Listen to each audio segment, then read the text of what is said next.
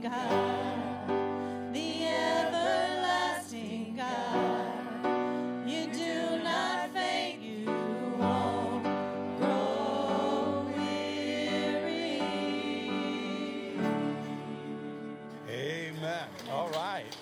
That is great. We have a full praise team up here. I think the only one we're missing is Philemon, huh? That's right.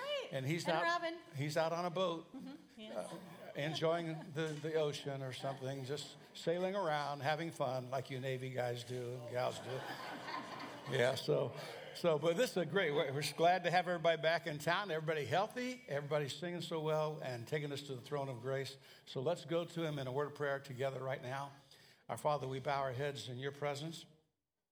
We close our eyes that we might focus upon you, the everlasting God, the one who's always there.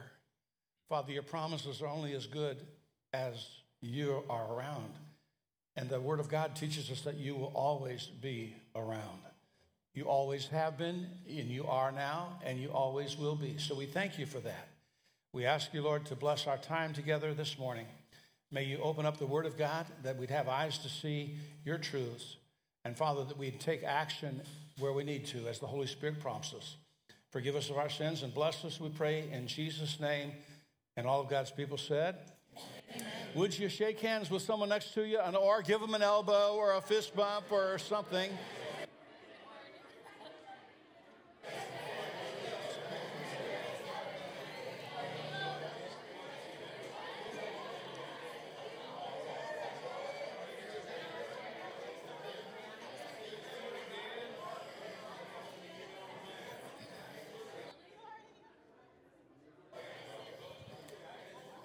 All right. Thank you. You may be seated. I just want to let everybody know that Friday we had an incredible service here for Monica's dear mom, and we have never set up so many chairs in this auditorium in the 7 years that I've been here. This place was absolutely packed out, and we thank God for that. And in the invitation, I give a message. I always give an invitation. I ask for people to make a commitment to the Lord, to receive him as their personal Lord and Savior. Monica, I didn't tell you this, but there were at least 20 hands that went up all over the auditorium, at least that many. I mean, there may be more than that, and some of the family, too. So thankful for that. Be praying that they find a good church and they start growing in the Lord and continuing to serve him. So that was incredible. Then yesterday we had our men's breakfast, and we had missionaries from Ukraine, and they showed some of the slides of the devastation back there and the great need that's there.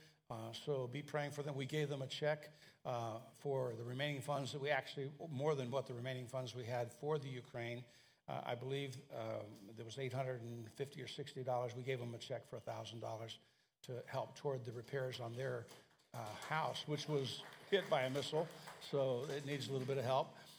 And I want to mention this, that if you've been watching the news, Eastern Kentucky has been slammed with floods, and a lot of people have lost everything, and it's still raining in some of the places where the floods have occurred. So I didn't get the offering plates out and all that, but if you want to have a special part in that, it seems like one crisis after another, one catastrophe after another. I told Pat the other day, we've got drought, and we've got pestilence. All we need now is famine and war, and we'll be right in the book of Revelation there. So, but the flood, I forgot about flood. So they're experiencing that. So if you want to give a special offering, I commit to you that every dime that we receive that's marked either on an envelope or on the check for Kentucky relief or for flood relief will go there. And you can drop it in the offering box in the back beside the double doors, to the left of the double doors. If you'd like to do that over the next week or two, we will send that on. If you're a first-time guest here, I'd ask you to do us a favor and fill out one of these. These are in the seat back in front of you. And then if you need information about becoming a follower of Christ or becoming a member of the church or small groups or serving some way, serving the Lord through the church here, if you want to know about women's ministry or men's ministry, whatever, take this and take a few moments. You have a prayer request, you can fill that out and turn that in also in the offering box. And thank you so much for coming to be part of us here today. Want to say that we're going to be observing Holy Communion at the end of the service. So, and the words of the exhortation found in Scriptures, let every man examine himself, every person examine their own hearts. If there's anything between you and the Lord, if there's anything between us and somebody else, make it right now. Confess it to God before you take communion. Covenant with God to get a hold of that person and either forgive them or ask forgiveness, and go ahead and commune. The purpose of examining ourselves is not to say, well, I can't stand old so-and-so, I'm going to not take communion today. That's not the reasoning behind it. Paul says to examine our hearts so that we can deal with sin, and I've told you many times, I love the fact we can judge sin in our own lives, and when we do, God doesn't have to. And so we save ourselves a lot of heartache and a lot of heartbreak. So go ahead and take care of that. Military meal, you will have your meal today. It'll be on the patio after the service. So all of you in the military who would like lunch, stick around, and they'll take care of that. Check the bulletin for Bible studies held throughout the week. Next Sunday, Jehovah Eloheka, the Lord thy God, and Jehovah Elohe, which is very much like it, but it's the Lord my God. And Baptism Sunday. So we're going to baptize next Sunday. So if you've received Christ as your personal Savior but never have been baptized by immersion, which means under the water, buried with him by baptism, raised in the likeness of his resurrection, if you would like to do that, please let Julie know or let me know this week early on so we can make plans. We have some shirts we provide for you, but wear clothing that you can get wet or change into, and then towels, and we'll take care of that right here after the service next Sunday morning. Marriage conference, we have a video. Can we show that short video right now again?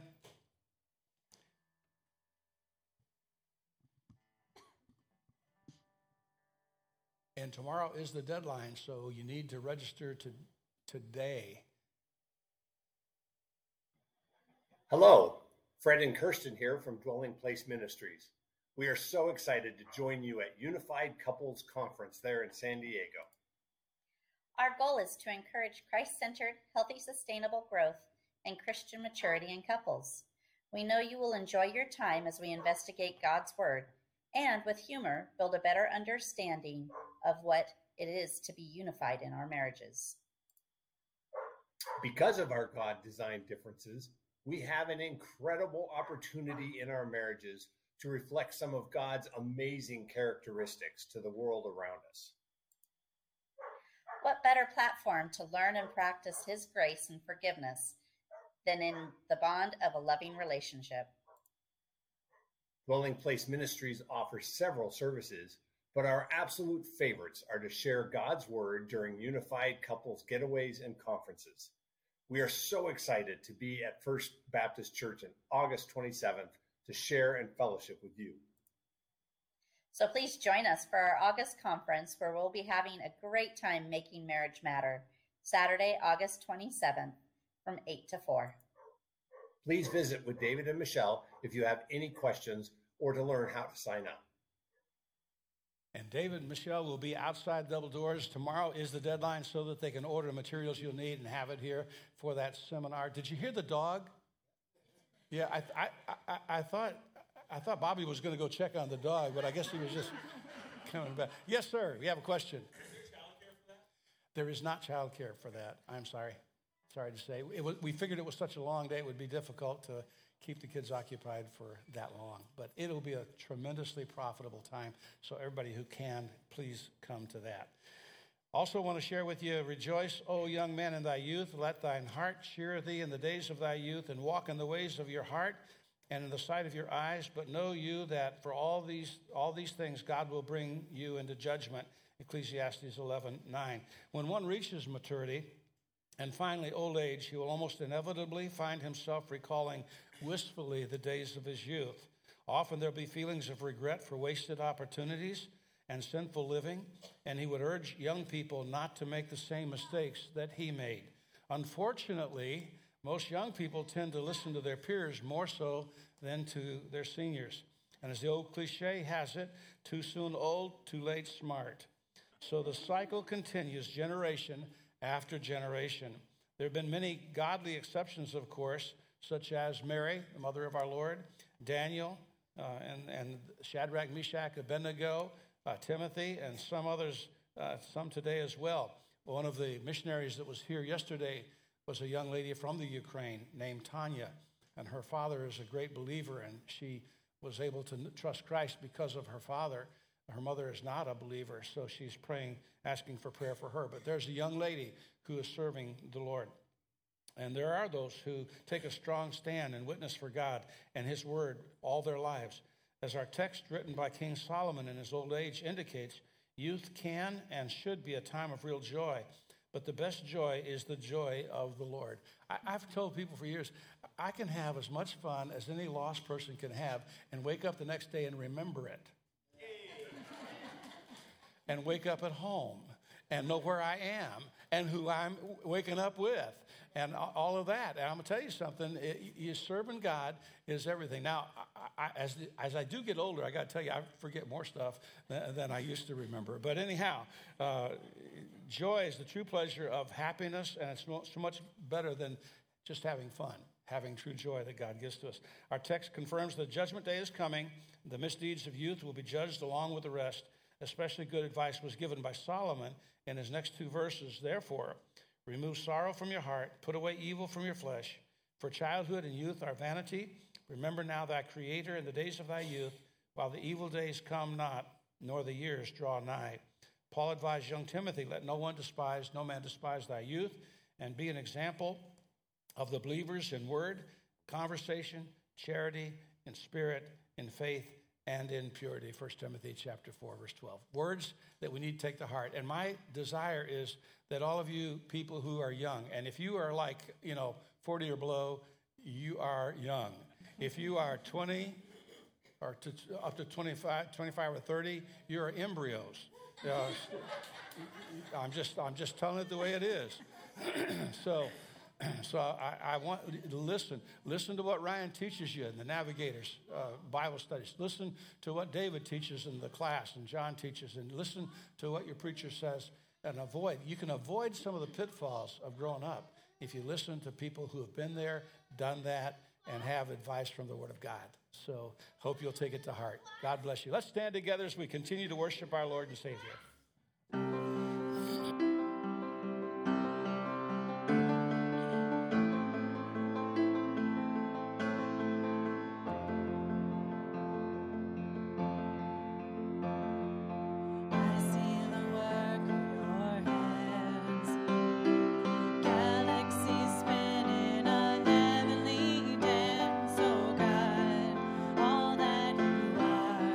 So overwhelming.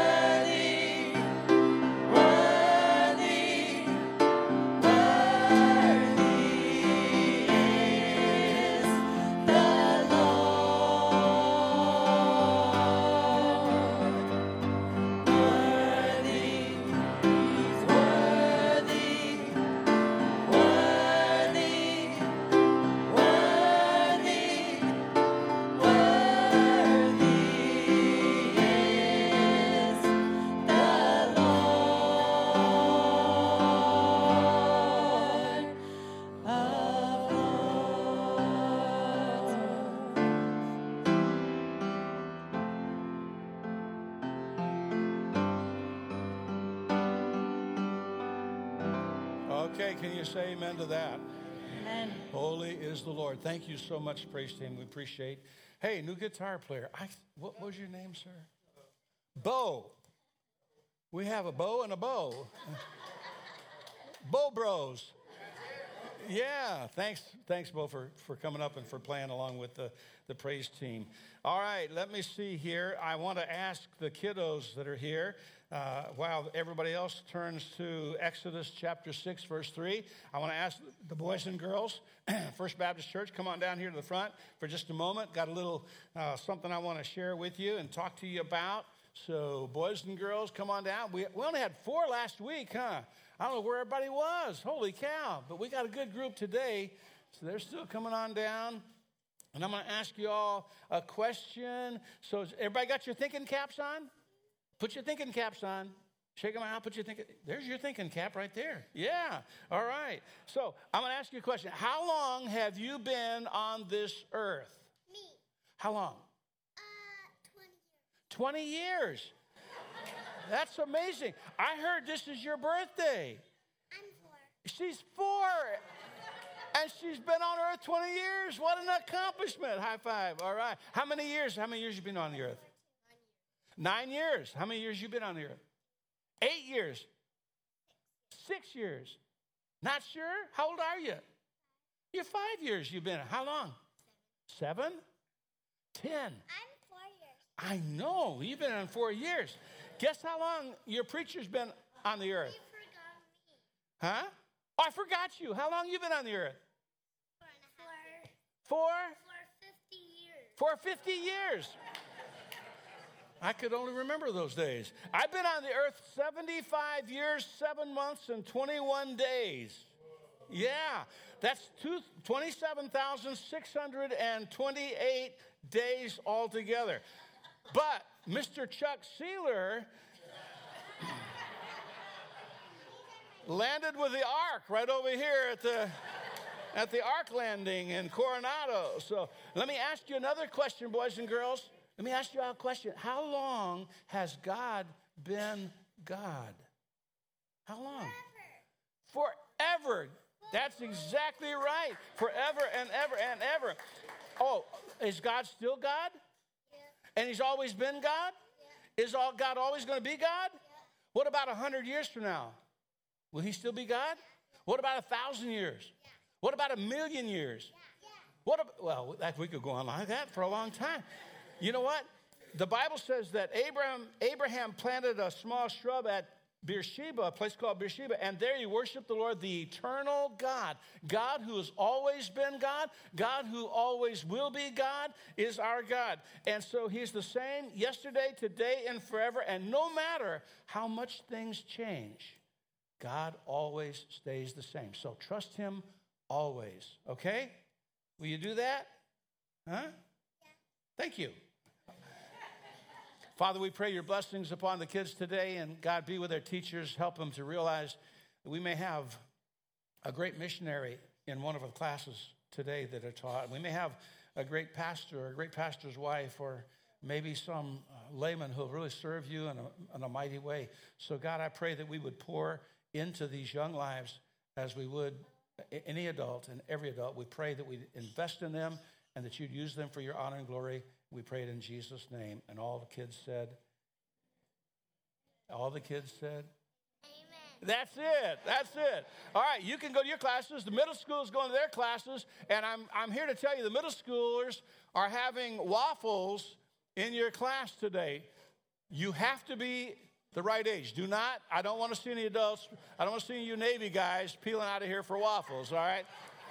Long time. Yes, sir. Up to 9th grade. Is it 6th, 7th, 8th, 9th? 7th, 8th, 9th. Okay, middle school. Go ahead and go to your class on the patio. All right. The name of God we're going to study today is not a very commonly used one in the Bible, but it's a very important and significant one, and the songs that we sang today go right along with the truth that's involved with this name, El Olam. El Olam. It reveals an essential aspect of the divine character of Almighty God. The name El Olam extends beyond our furthest vision And it does so whether we look backwards or forwards. Have you ever heard of the infinity mirror? Huh? When mirrors are opposing each other, it looks like they go forever in either direction. Whether you look to the left or look to the right, if you have mirrors on either side of you, the image just keeps going, and it gets down to infinity, just keeps on going. Theoretically, it would. And that's kind of the way El Olam is. El Olam is God all the way back as far as you can see and much further, like forever. And God is God all the way in the future and as far further than you can ever imagine, all the way in the future. That is El Olam. So the meaning of El Olam, first of all, it means the God of eternity. Oftentimes in the King James translation, which is one I use a lot, and that one, it talks about the everlasting God. So whether you're saying the eternal God or the everlasting God, we're talking about an eternal being who had no beginning, has no end, and is present with us right now. Now, the El part of El Olam we've studied before. And that means God. It means the omnipotent God. It's often combined with other names or other parts of names. For example, Elohim, a plural noun, remember that, which has contained in the idea of a plural God. In the beginning, God created the heavens and the earth. Has the idea of the Trinity by virtue of the fact there's one God, three persons, three manifestations. So Elohim, there's Elyon and El Shaddai. Remember that? We studied not too long ago. And in Hebrew Scriptures, El always refers to Jehovah God. And to Moses, God said in Exodus 6:3, I appeared unto Abraham, unto Isaac, and unto Jacob by the name of God, which is El. That name is found 213 times in the Old Testament. God Almighty, Shaddai, the Almighty One or the All-Sufficient One, but by the name Jehovah or Yahweh or Yehovah, a self-existent one, was I not known to them. Now, if you've not been here for that whole study, I'm sure all that's kind of like, but we've studied each one of those names, and they are archived, the messages are, so if you get a chance, go back and check them out. Maybe it would make more sense that way. Now, the name El is God Almighty. The name Olam is everlasting. The word Olam is found 439 times in the Bible, and the meaning of it is of long duration, and specifically forever, which is of long duration, and everlasting and perpetual and always and continuous existence and so on. So it means the God who forever will be God and the God who forever was God. Now, C.I. Scofield's notes on Genesis 21:33 says the Hebrew name Olam is used of secret or hidden things, and it speaks of indefinite times or ages, and it speaks of eternal duration of the being of God. So when you combine those thoughts, Scofield says, thus El Olam is things kept secret and of indefinite duration combined in a very special name of God, from everlasting to everlasting. Now, one of the things we studied about the names of God is the law of the first use. So it's always good to know where first a doctrine was taught in the Word of God or where first a specific name was used in the Word of God. And that would be in Genesis chapter 21, verse 33, for El Olam. And Abraham planted a grove in Beersheba and called there on the name of the Lord, the everlasting God. And Abraham sojourned in the Philistines' land many days. Now, there's a backstory to this, and it's heavy with spiritual significance. In Genesis chapter 20, before this verse where he discovers God as the everlasting God, before that, he explains to Abimelech his stage in life, his status in life, and he felt like one who had gone astray. In fact, in verse 13 of Genesis 20, he said, God caused me to wander from my father's house. You remember God called Abram, before he was renamed Abraham, called Abram out of the Ur of the Chaldees, a university city, literally, a city of great learning and education, and he called him out of that. And so as Abram left Ur of Chaldees, he felt like he was going astray. He felt like he was wandering, so much so that God has caused me to wander from my father's house. It's a strong term, to wander. And he uses it to describe what errant sheep do. They go astray. They lose their way. The psalmist said, I have gone astray like lost sheep. Seek thy servant, for I do not forget thy commandments. Isaiah said it this way, all of us like sheep have gone astray. We've turned everyone to their own way. And that's what happens with us in this crazy world.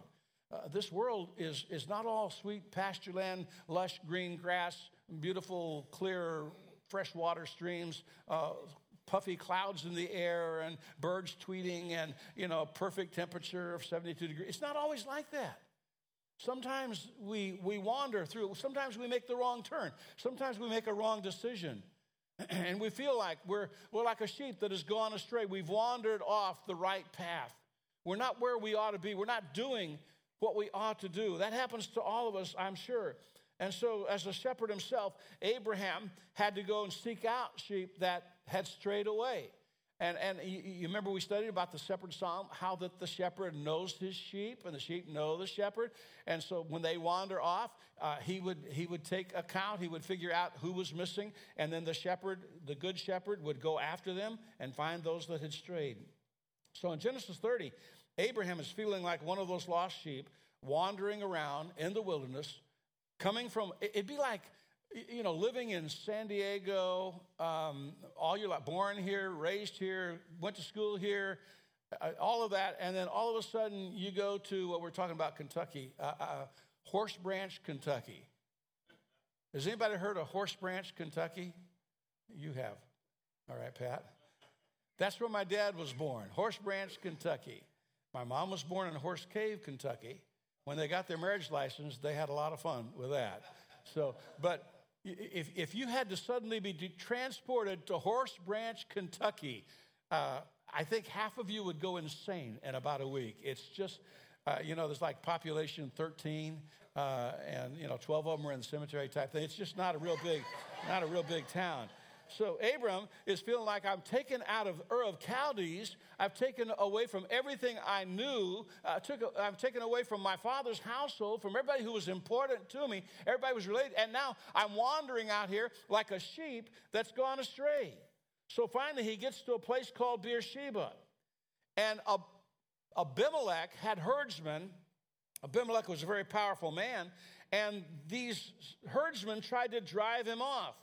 Because wells were, in these days, very important. Wells are very important in the arid Middle East, as they are anywhere, really. One of the problems in eastern Kentucky right now is not that there's not water available. It's just that it's polluted, and the well water is polluted, and the flood waters are polluted. So water is vital. You have to have it to live. And so these herdsmen not only had to have it for themselves, they had to have it for their flocks. And so these Abimelech's herdsmen tried to drive him away, tried to make him wander away, stray away from where he was. And Abraham, at that moment in time, realized how rootless he really was. Realized he didn't have an anchor. He had nothing to hold on to. He was going from place to place, and it seemed like he flitted from place to place, because when we first read about him in Genesis chapter 11, verse 31, he went from Ur of Chaldees to a place called Haran. Now, in my Bible, it has a note there. It says that these years were the wasted years of incomplete obedience. We were talking about that this morning, Jim. The wasted years of incomplete obedience.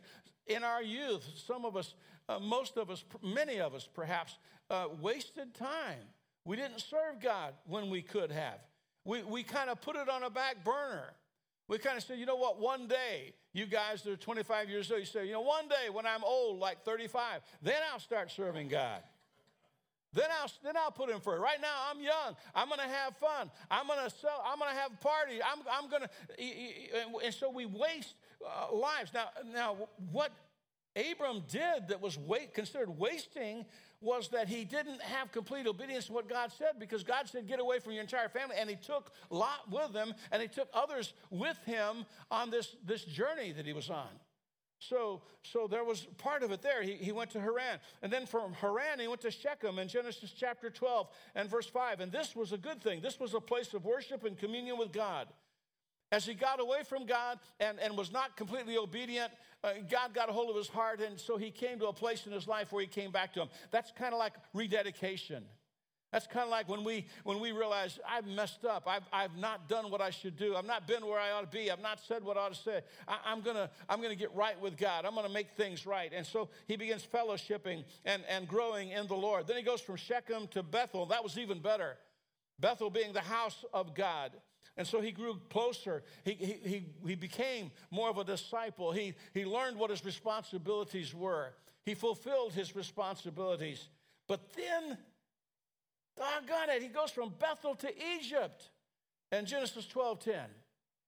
He goes right back to the world. In a trial, Abraham forsakes the place of blessing.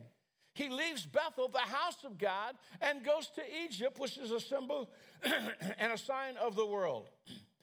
But in Genesis 13:3, he goes from Egypt back to Bethel. He goes back to the house of God. There he's repenting again. You know what? I don't care how many times you've rededicated your life. If you're away from God, rededicate your life today. Don't just keep wandering. Don't keep going in the same direction. If you're not on the path God has called you to, if you're not on the path God wants you on, then come back to, I would rather repent 100 times and be in the will of God than just think, well, you know, I don't want to try. I don't want to test God. I've already repented 50 times, 60 times. I'm just gonna not lay low here and see how things work out. They're not gonna work out. I promise you. Then he goes from Bethel to Hebron. And Abraham there receives a new covenant. The land is promised to him, the land of Canaan, the nation. But it's not yet a great nation, but it will be. And the posterity are promised to him. Here he is. At this point in time, I would have checked, probably 90 years old in Genesis 13. You're going to have a lot. Your offspring are going to be like the numbers of the grains of sand by the seashore. Abram's thinking, right. I'm like 90 years old. How's that going to work? But he's got the promise from God, this new covenant. So he goes from Hebron then to Gerar in Genesis 20 verse 1. That's where we find him today. And there's another lapse here because he's afraid. He becomes afraid. Abimelech sees Sarah and he says, man, hubba, what a chick. I want her, or something like that. And so Abram says, oh, that's fine. She's my sister. Go ahead and take her. I mean, great man of God, great man of faith. My wife would love that. If I said something like that, she would absolutely love that, I'm sure. And so he's backsliding in, didn't take a stand. Fear overcomes him. And he tells, well, she was a half-sister. So he's kind of, you ever justify your sin? I can do that really well. And that's not a good character quality to be able to justify my sin. But I can do it pretty well. But I can't fool God, ever. He knows when I'm doing it. So I wonder if your life ever felt like Abraham's? Has it ever felt chaotic? Has it ever felt like, you know what, I get on the right path and it seems like I can't stay there. I wander off and pretty soon I'm off one way or the other and I battle this all the time. I move around like shifting sands. Have you found your purpose? I thank God that God revealed to me my purpose. And I say this, when I was a sophomore in college, and I told you not too long ago, but as a sophomore in college, that's when God called me to surrender my life. I didn't know what it was going to look like. I didn't know what I was going to be doing. I had no idea. But the beauty of surrender is when we say to God, God, here I am. You do whatever you want to in my life. I am yours. And so I surrendered my life, finished up that semester of school in secular college, then went on to Bible college from that point. And we got ready to graduate. I said, we'll do whatever you want us to do, Lord. We'll go wherever you want us to go. If you want us to be foreign missionaries, we'll go. If you want us to teach in a Christian school, we'll do that. If you want us to pastor a church, if you want us to be youth pastor, whatever it is. And God revealed his will toward us. And I am so glad that God gave me the assurance of purpose in life. And if you're looking for purpose, you got to, first of all, surrender completely to God. You got to say, here I am. I am the clay, Lord. You can make me into whatever you want me to be. Don't put limitations. Well, I'll serve you as long as. I'll serve you if. I'll do this or that, but not this other thing. Don't put those limitations on. Find your purpose and do it to the best of your ability, because God has a plan and a calling for your life. Not just for me. He has a plan and a calling for your life. Figure out what it is. Find your Beersheba. Now, first of all, this has nothing to do with beer. Some of you sailors are going, hi, the Beersheba. I can dig Beersheba. No, it has nothing to do. It means well of oath, the well of the oath. So remember, there's a water well here, okay? There's a water well, and Abimelech's herdsmen are trying to run Abram off away from this place of blessing, this place of provision. And so this nomad finds what he thinks is a good place to call home. God has led him to it. God gives him an oath there. And so here his restlessness and constant moving can stop for a while. Some of you military have to feel like that's a pain sometimes, having to move, having to pull up roots. You come in, you make friends in a neighborhood, you make friends in a church, you make friends where you're working, and then maybe a year and a half, 2 years later or something, maybe 3, you're all of a sudden uprooted and you go to some other place of service and you become plugged in there, and maybe after a little while you make friends there, and then the same thing happens over and over in your careers. That's got to be a little bit about what Abraham felt like. But in Beersheba, he found a place where God was blessing him. He found a place where God was giving him provision. He found a place that he could be comfortable and he could serve God in. But the men of Gerar didn't agree, and they tried to run him off. Let me tell you something. You decide you're going to serve God. You decide you're going to be whatever he wants you to be, go where he wants you to go, do what he wants you to do, and the enemies will come out of the crevices and the rocks. They will come after you. They will try to keep you from doing what God wants you to do. Satan doesn't care if you claim to be a Christian.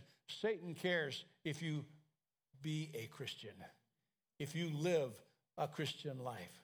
Satan cares when you try to influence others for the Lord. Satan cares when you're proactive.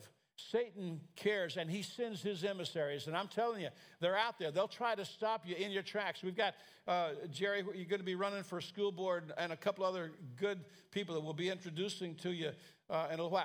And these kind of races, local races, are so critical.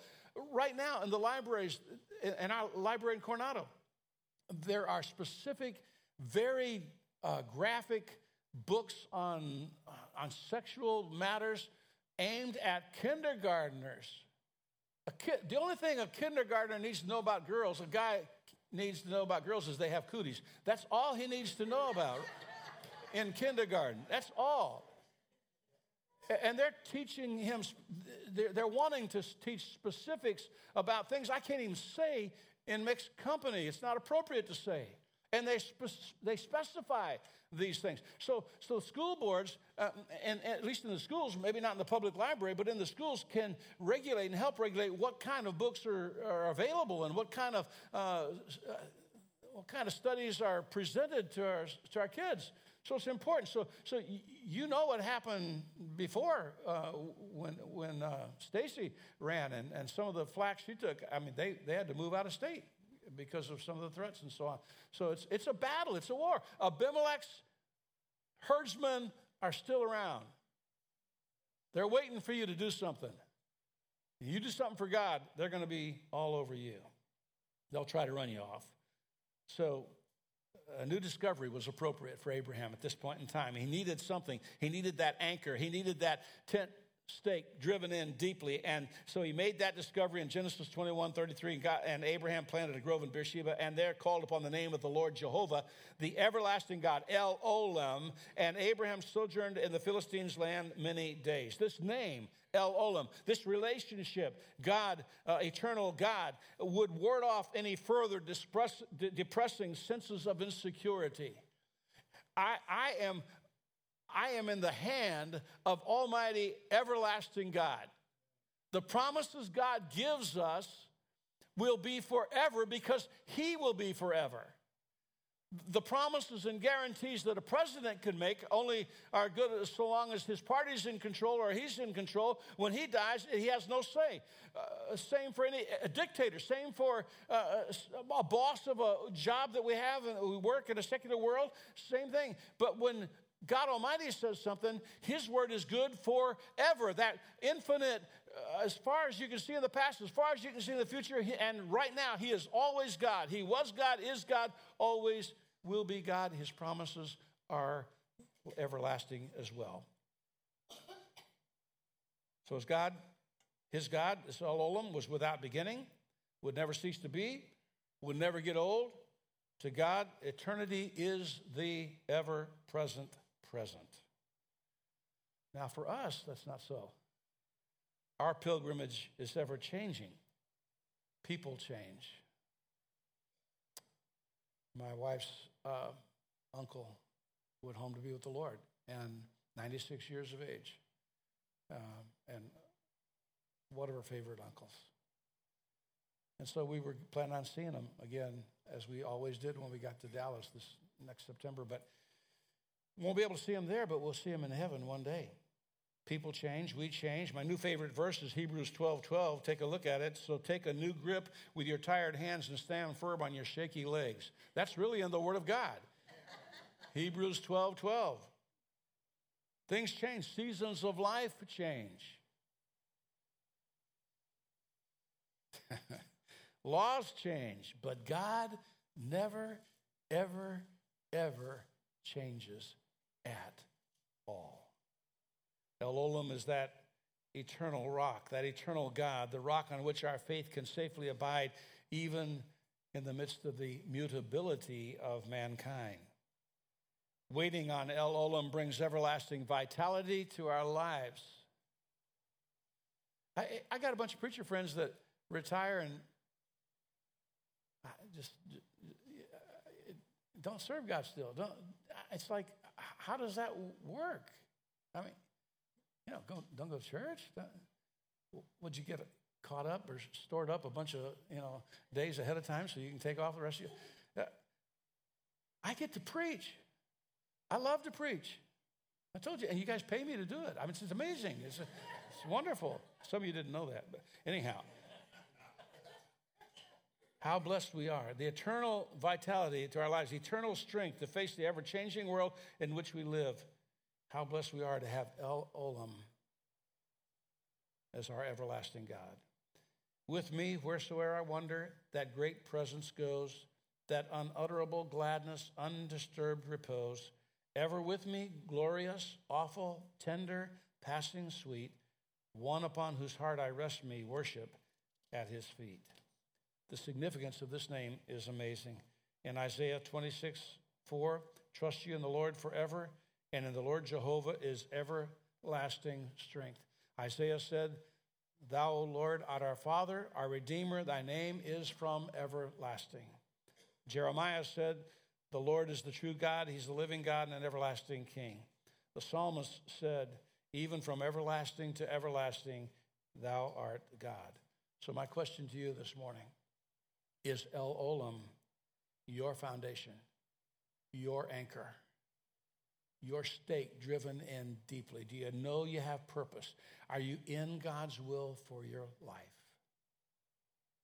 Or do you feel like you're wandering and going astray and purposeless with no anchor? By the way, El Olam in the Old Testament is that God that never changes. In the New Testament, Jesus is the same yesterday, today, and forever. Find eternal, everlasting meaning in life through him. Would you do me a favor and bow your heads? Our Father in heaven, we bow before you once again. So thankful, Lord, so thankful for Christ who died for our sins. So thankful that you are an everlasting God who has a purpose and a plan for our lives, even when things seem like they're falling apart, even when plans don't go as we envision them going. You are still everlasting God, and your promises are from everlasting to everlasting. So, Lord, if someone here feels like they're straying, God, bring them back. With every head bowed, every eye closed, if you'd say, preacher, I feel like I'm kind of wandering. I'm straying right now. I need you to pray for me. Would you, with every head bowed, just raise your hand up and hold it up for just a moment. Let me pray for you right now. Hold it up high. Preacher, pray for me. I'm not sure I'm on the right path. Not sure I'm doing what I need to be doing. God bless you and you and you. Thank you. You can put your hands down. Are there others? I won't embarrass you. I promise I won't say your name. I just want to pray for you right now. Father, for these, God willing to admit, they're kind of wandering right now. They need you to be their anchor. They need you to be their El Olam. God, show them that you have purpose and a plan, that you love them so much.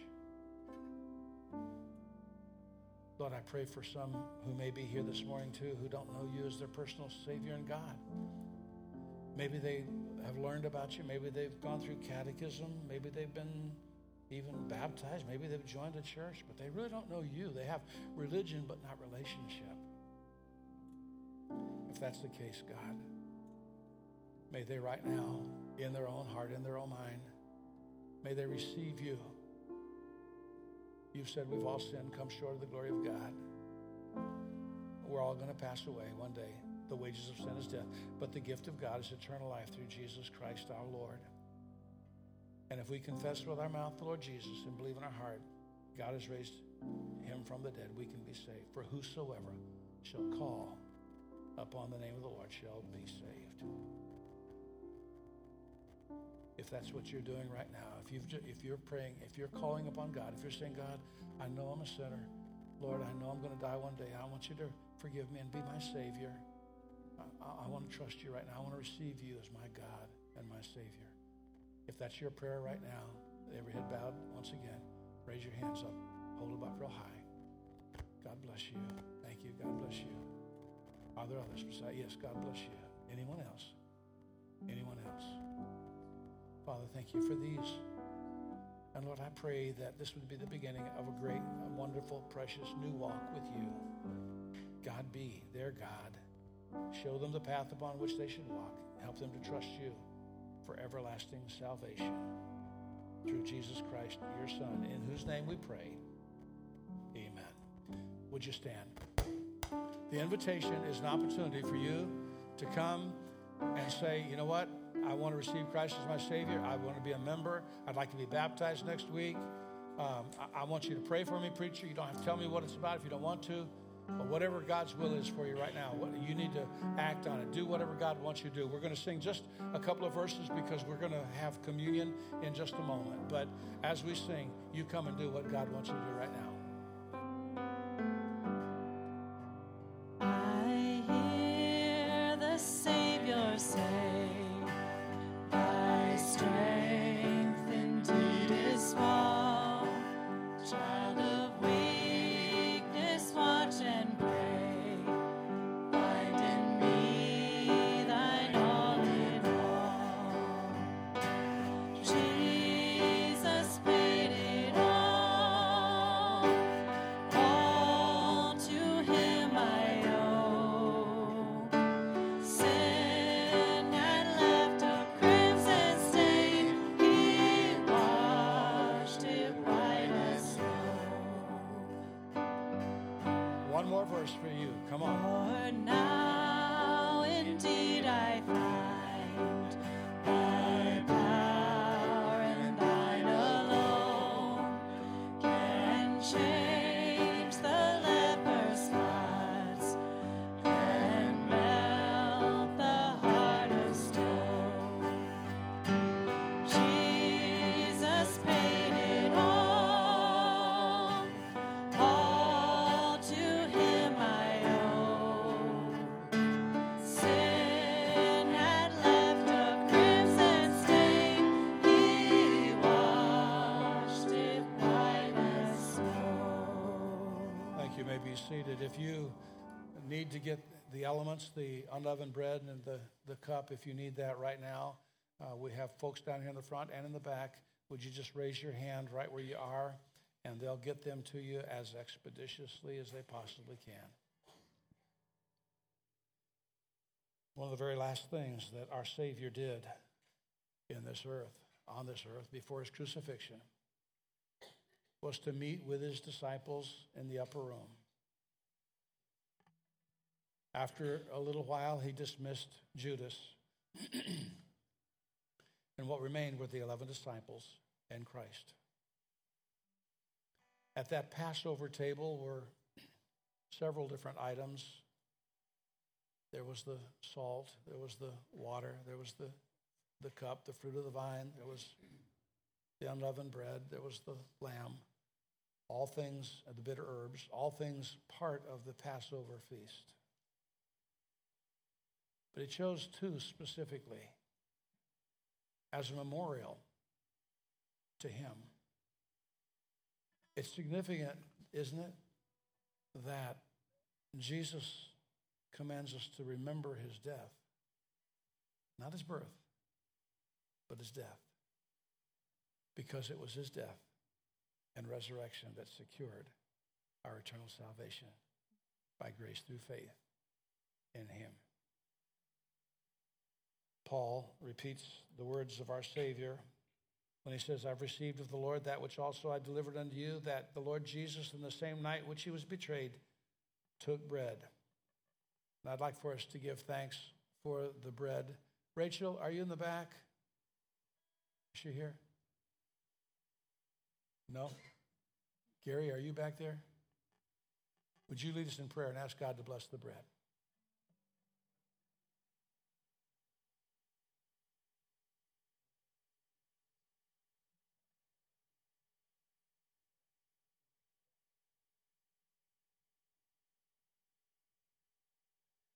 When he'd given thanks, he broke it and said, take, eat, this is my body, which is broken for you.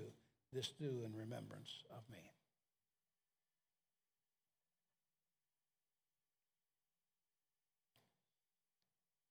After the same manner, the Bible says he took the cup of the fruit of the vine, and they gave thanks for that. Pat, would you mind giving thanks for the cup?